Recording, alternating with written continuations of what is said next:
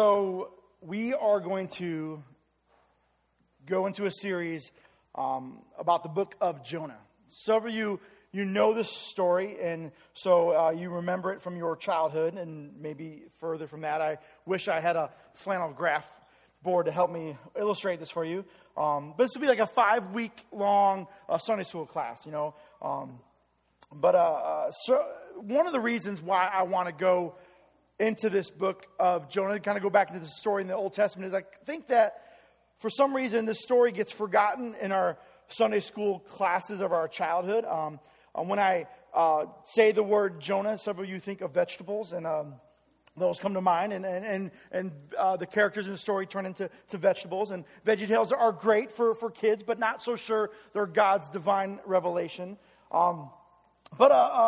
I want to go back because I think this is a great story of how God interacts with his people. And we actually, thank you.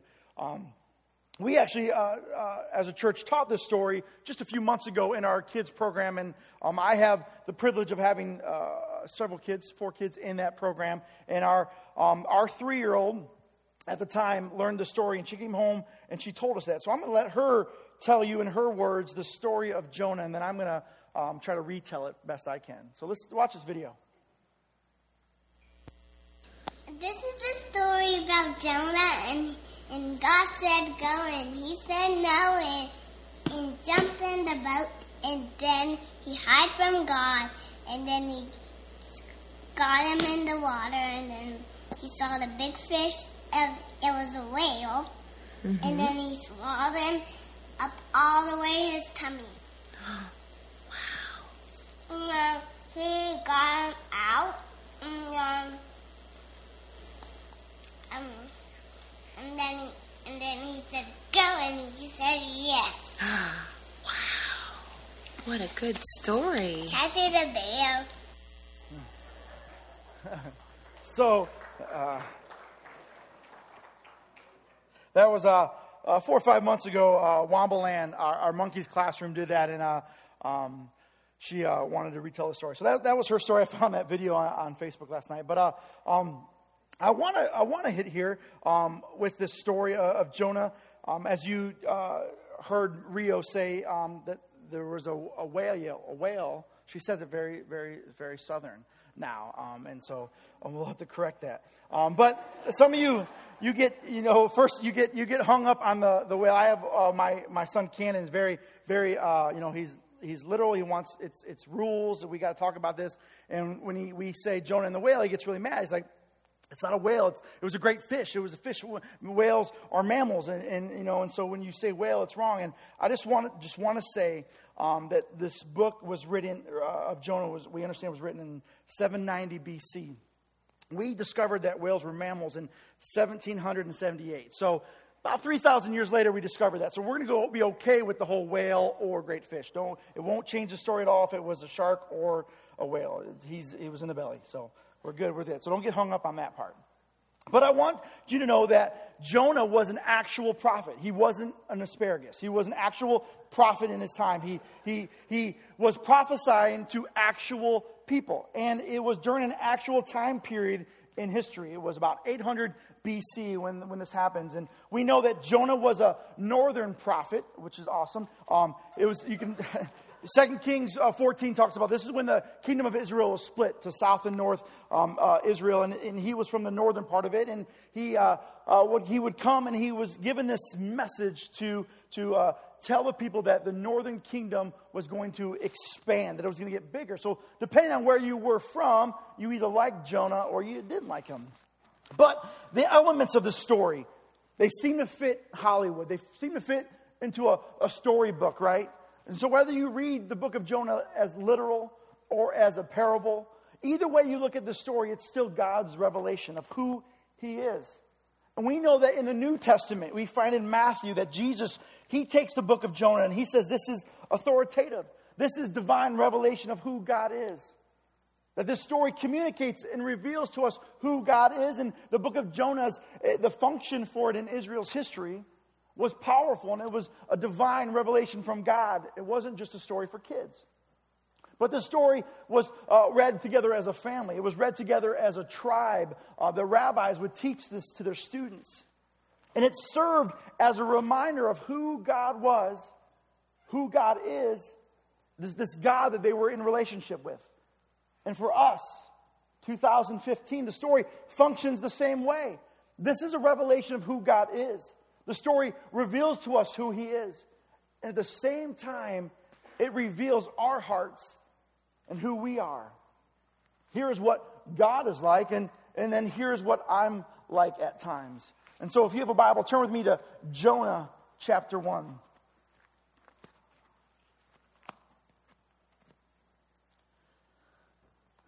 Verse 1, it says, the word of the Lord came to Jonah, the son of Amittai. Go to the great city of Nineveh and preach against it, because its wickedness has come up before me. And so here we are. We got Jonah, and he's told to go, right? He says, God says, go to preach to the people of Nineveh, that their wickedness of the city has come up against me, and that the city is going to be overturned. Now, if you don't know your maps, Nineveh is in Assyria. It's about 500 miles away. Nineveh is about 500 miles away from Jerusalem, where Jonah is. I have a map. Throw the map up on the screen if you have it back there. So you got Joppa, which was going to be the port that Jonah takes off from. But Nineveh is about 550 miles into Assyria, which is now Iran. And it is Mosul. Actually, it's Mosul al-Iraq is the name of where Nineveh is now. That's what the city is now. And we'll see how Jonah heads to Tarshish in a minute. But it's a large city. It's about 60 miles across, they say. And in the book of here in Jonah in chapter 2, it talks about them being about 3 days' journey from one end of the city to the other end. So about 60 miles, they say 20 miles a day walking is the normal travel by foot. So it's a giant city. It's powerful. It's rich. And God sends Jonah, this small prophet from Israel, sends him to this giant city with this message of turn or burn, right? Now, traditionally, prophets, they prophesy to their own people, their own group of people, right? And even if they're prophesying about other nations or other events, they still talk to their own people. They would enforce God's covenant with them. And so a prophet would show up to this community that was from this community, would show up and say, listen, you're cheating on your wife. You're not supposed to do that. You're getting hammered on the weekends. You're not being faithful to the relationship you're covenanted to. That type of stuff, right? The prophets would prophesy to God's people about their sin and the breaking of the covenant that they made with God. But this time it's different. We got Jonah being told by God to go and preach to people who are not following God. They don't know God. They didn't know who Yahweh was. They didn't have this covenant relationship with Him. Well, this seems like a killer job for a prophet, right? Not so much maybe a pastor who desires relationship with people. But here you get to go and you just get to point your finger at people and tell them they're going to die, right? You would think Jonah would be excited about this, right? Finally, he gets to go to tell people that he doesn't know that God is going to destroy them if they don't change their wicked ways, right? I know a lot of church people who would love this type of assignment from God, right? Insert themselves into a community and just point fingers, right? We throw truth bombs and then we walk away, right? And so these people, until God sends them, they use Facebook. But seriously, Jonah, it's time for Jonah. He can pull out his bullhorn. He can make his picket signs. This is his chance for fire and brimstone, right?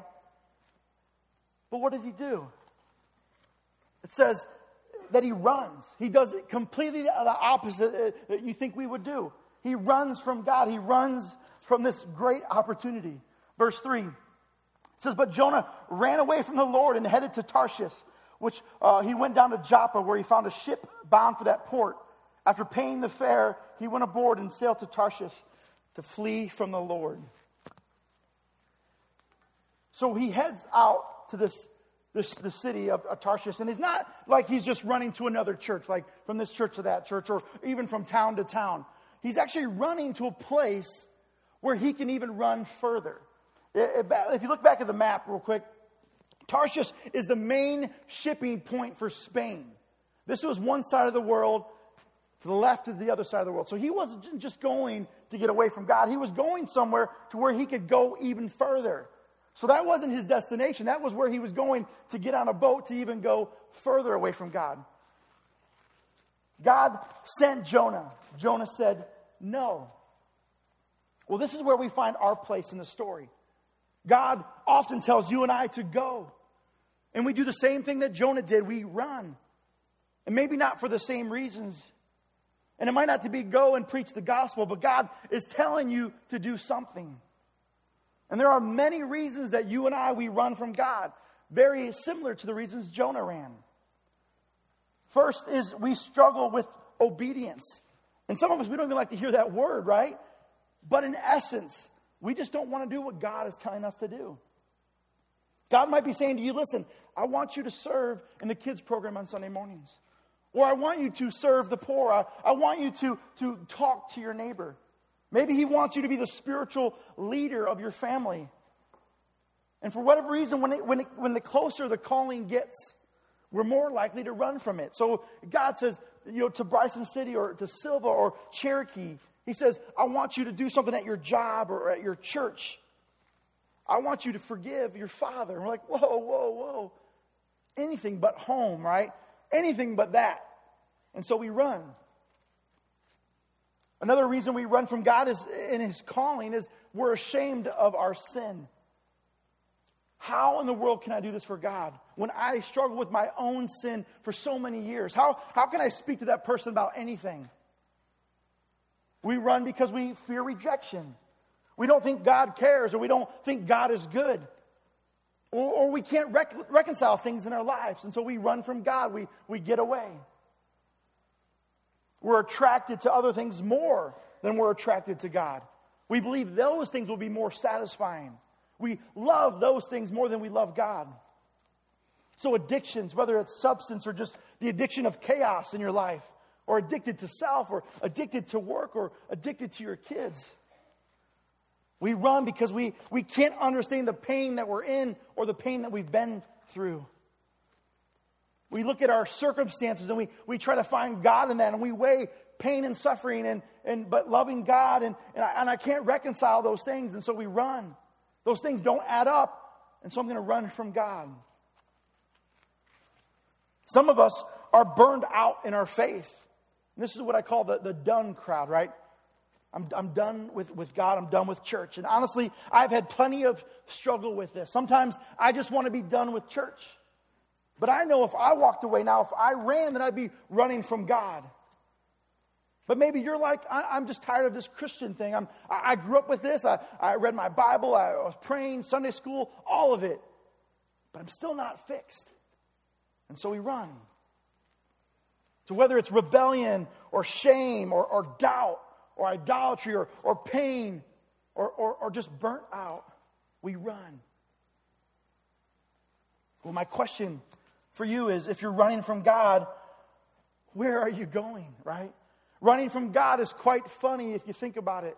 Like if you were sitting at the coffee house with someone having this conversation and they said, hey, I'm just going to run from God. You'd be like, dude, you can't run from God. And they'd be like, oh no, I got it. I know it's never been done, but I have this idea.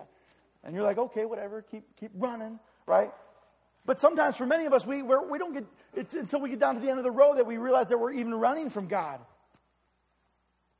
I've said this before, I love the TV show Cops. Anyone else love that show? It's reality TV at its best. Just a camera and run, go. And I love it. It's funny to watch people try to outrun the police. It's funny. Especially when they have the helicopter with the infrared technology on it, right? Where they're just down there and they can see the body going through houses. And, it's funny. They're like, okay, he just went through the house, right? He's under the boat. Wait, he just covered his eyes. You'll never find him. I mean, it's hilarious to kind of see this. It's like playing hide and seek with your toddler, right? They're just like this, and they can't be seen. That's the same thing when we try to run from God. Just surrender, man. Quit trying. But we still do it. We say, maybe if I ignore him, then he'll just ignore me. Or if I cover myself in enough sin, then he'll just give up on me. Or if I find other things to worship, well, he'll eventually walk away, right? Well, back to the story. So we know at this point in verse 3 that Jonah is running. We don't know why he's running yet. We just know that he's fleeing the Lord. And in verses 4 through 16, we get this great picture of God dealing with Jonah. It's the same picture we get when we're running from God. Verse 4. The Lord sent a great wind on the sea, and such a violent storm arose that the ship threatened to break up. All the sailors were afraid, and each cried out to their own God. And they threw the cargo into the sea to lighten the ship. We got this great wind, this storm, this chaos of life hits us. And on top of that, you have this mixed group of sailors on the boat. And they're scared. They don't know what to do. And so he's like, okay, everyone start praying to their God, right? And whatever you hear back, report, okay? We just go, start praying. And when that doesn't work, they start to do it on their own. They start to get to work, right? They start throwing cargo overboard, trying to lighten the load, do whatever they can on their own. They begin to rely on what they know to do when the storm hits. And this whole time, Jonah is below deck sleeping. In fact, it says that he was deep asleep. It's tragically funny, but when we run from God, it seems we become less attentive to the things going on around us. We got all this stuff going on around us, and we're asleep at the wheel. We're ignorant of the circumstances around us because we're sleeping. And for whatever reason, Jonah, he must have thought that he was done with God. He was done dealing with God. He'd gotten away. He had run far enough away from God to deal with him. And so he's like, I'm just going to close my eyes and go to sleep now. We do this. We say, I'm done with God. I'm walking away. I'm moving on. As if God was a commodity, right? That we can add on or take away anytime we want. Well, I'm done with him. We had a good run, together, the two of us, but I'm out. I'm done. We do it with church. I'm just not going to go anymore. We do it with giving. I'm not going to give. We do it with serving. Hey, I'm done. I'm not serving anymore. You don't have to go to church. You don't have to love God. You don't have to worship God. That doesn't mean you're done with him. So Jonah is sleeping. Back to verse 5. But Jonah had gone below deck where he lay down and fell asleep in a deep sleep. The captain went to him and said, "How can you sleep? Get up and call on your God. Maybe he will take notice of us so that we will not perish." Then the sailors said to each other, "Come, let us cast lots to find out who is responsible for this." And they cast lots, and the lot fell on Jonah. And this is when they realized that Jonah is at fault for the mess they're in. Verse 8, so they asked him, "Tell us, who is responsible for making all this trouble for us? What kind of work do you do? Where do you come from? What is your country? From what people are you?" And this is where Jonah, this is a very powerful statement here in verse 9. This is key to the story. Verse 9, he answered, "I am a Hebrew, and I worship the Lord, the God of heaven, who made the sea and the dry land." This terrified them, and they asked, "What have you done?" They knew he was running away from the Lord because he had already told them so. The sea was getting rougher and rougher, and they asked him, "What should we do to you to make the sea calm down for us?" "Pick me up and throw me into the sea," he replied, "and it will become calm. I know that it's my fault and that this great storm has come upon you." Now, they know that this guy is a prophet of God, and they know that he is running from God. But they're not about to throw this prophet of God into the water, right? They're not about to throw him to his death. They know that God's already mad. He sent a storm. We got to get him to shore. Let's get Jonah to shore. We'll pat him off and say, "Hey, God, sorry, we didn't know," and leave him, right? Verse 13. Instead, the men did their best to row back to land, but they could not, for the sea grew even wilder than before. The reason this book is very popular in the Hebrew culture and in literary culture is because this is a chasm is created in this story. This is a literary term where the elements in the beginning of the story correspond to the elements at the end of the story. And so in the beginning of the story, you have these men they fear the storm, right?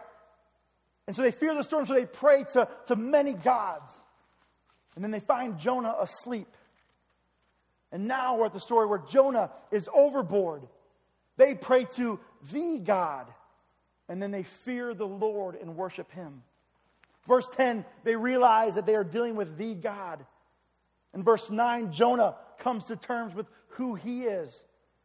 A Hebrew who worships the Lord, the God of heaven who made the sea and land. It's that moment when you and I are running from God. Everything feels like it's in our control. And then something pops, right? And we realize that this is the God of the universe that we're dealing with. We thought it was just our circumstances, right? We thought we were just out of money or that we were just super busy and that's why our marriage sucks. I thought I had this habit that I could break. I thought it was me that I just wasn't reading the Bible enough or I wasn't praying enough. Reality is that you're dealing with God, even in your sin. And Jonah is now paying attention. He realizes that this was God the entire time. That he didn't get away from God. That he didn't run far enough away. Your marriage sucks, and so you're like, well, we just don't get along, or we're just not meant for each other, or whatever you think. No, you're dealing with God. Maybe your kids are running from God. Listen, they won't outrun God. Maybe it's your past. Whatever's in there, sin, pain, abuse. We know the story of the prodigal son. What brought him back to the Father wasn't his circumstances. Is that he was dealing with God. He ran from God, and it was God he ran back to. There is no sin in your past or present that God cannot complement with his loving grace and sovereignty. There's no tragedy so great that he cannot complement it with his goodness. You can't run away from him. You can't get away. You can respond any way you want, but you can't run from God. Now, I'm aware that this isn't all of us. I'm not speaking to a crowd full of people that are sold out running from God. Those people usually don't go to church. But some of us run away from God by making it look like we're running to him. We begin to be really religious, right? We're working hard to earn our salvation. We don't want grace. We don't want God. We want to earn it. I don't want handouts from him. But that doesn't work. See, our God is a loving God in a scary way. We read chapter 1 of Jonah, and God doesn't seem very loving, right? We have repent. Well, we don't like that word. We have storms and chaos, and well, we don't like those things. And then we have Jonah's death sentence. Throw him into the sea. Well, we don't like that. But these are all acts of mercy. These are acts of love. If there was no love, there would be no command to go to Nineveh in the first place. Let them die. Let them be wiped out in their wickedness. If there was no love, there would have been no pursuit of Jonah. If there was no love, there would have been no storm. The sailors would have never recognized that the one true God. They would never begin to worship Yahweh. God wanted the people of Nineveh to be redeemed, not destroyed. And it's the love that drives the Father to do these acts of mercy. This was a furious storm of jealous love coming after Jonah, revealing himself to the sailors. And Jonah's death becomes his salvation. But in his running, he didn't see it. Have you ever tried to hug someone who doesn't want to be hugged? Ever done that? You try it with your toddler. I remember Maisie. She's 3 or 4 years old. And she would arc her back and she would twist. And but I could get a hug in there, right? She wasn't that strong. She's 11 and she's strong now, right? She's tough. And so I got to put her in a headlock or full Nelson or even a sleeper hold at times just to get a hug in there, right? But when she's in that hug, she knows that I love her. Or she passes out because I squeeze her until she knows. But God's love is not always coddling. It's always comforting, though. There's wind blowing. There's waves crashing. There's furious storms. And his love swallows you and it tosses you around. But love is his essence. And God is driven by love. If not, then there would be no need to send Jonah, right? Warning them to repent. There would be no rebellious prophet sent to reach out. No pagan sailors meeting Yahweh. So the issue for you and I is not, is God good? The issue is that God's love is dangerous. It's furious. It's jealous. And get this. God is willing to risk your physical and material comfort to bring you into an eternal spiritual relationship with Him. God is willing to risk your physical and material comfort to bring you into an eternal spiritual relationship with Him. Now, if that bothers you, if that to you sounds bad, the issue is not whether God loves you or not. It's that He is God and you're not, and that ticks you off. Who is this guy? Who's this God that can jump in with storms and whales and just dictate this? Who is this guy? I can't even get my kids to pick up their toys. And He comes in with a whale and with a storm. Who? Why? God. Because He is God. And if that's what is bothering you, if your struggle is because He is God and you're not, well, welcome to the club, right? This was founded in Genesis 3 by the first human. I want to be God. I want to close with this. Let me invite the band on stage.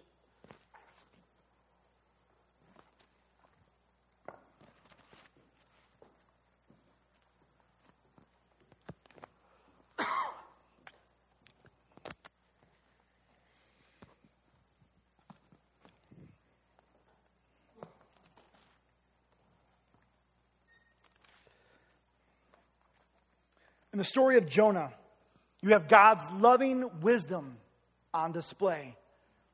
Nineveh needed salvation, so God called a rebellious prophet. And on the way, He saved some sailors, right? If you're running from God, God's love will complement your free will. He won't usurp it. God's loving power, beautifully orchestrated in this story. Creation is brought in through a wind and a whale. A prophet was on the run, and a loving God who wants everyone to experience salvation. And He used everything to get His attention. So I want you to look at your life. Look at your past. God is in all of it. He's not an angry God. He's a loving and merciful, jealous and furious God whose love at times is reckless.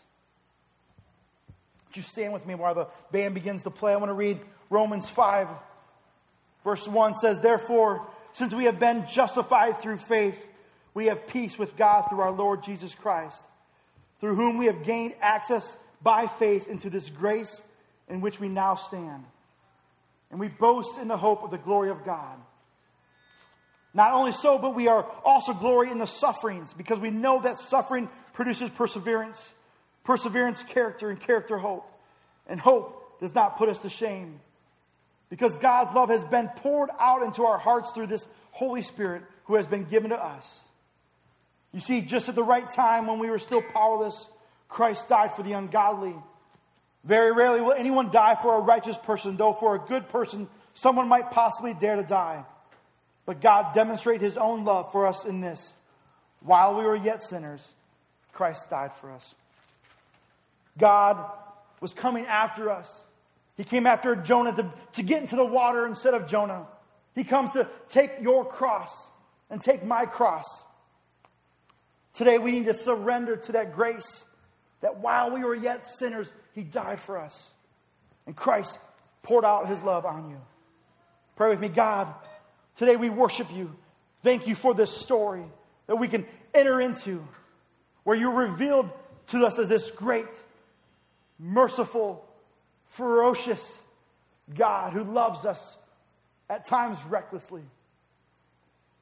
God, may we be embraced in that love today. At times when we don't want to be embraced, You wrap Your arms around us. Find us, God. Speak that love to us in the waves and the storms, in the chaos of life. Speak to us. Your name we pray. Amen. Worship with me.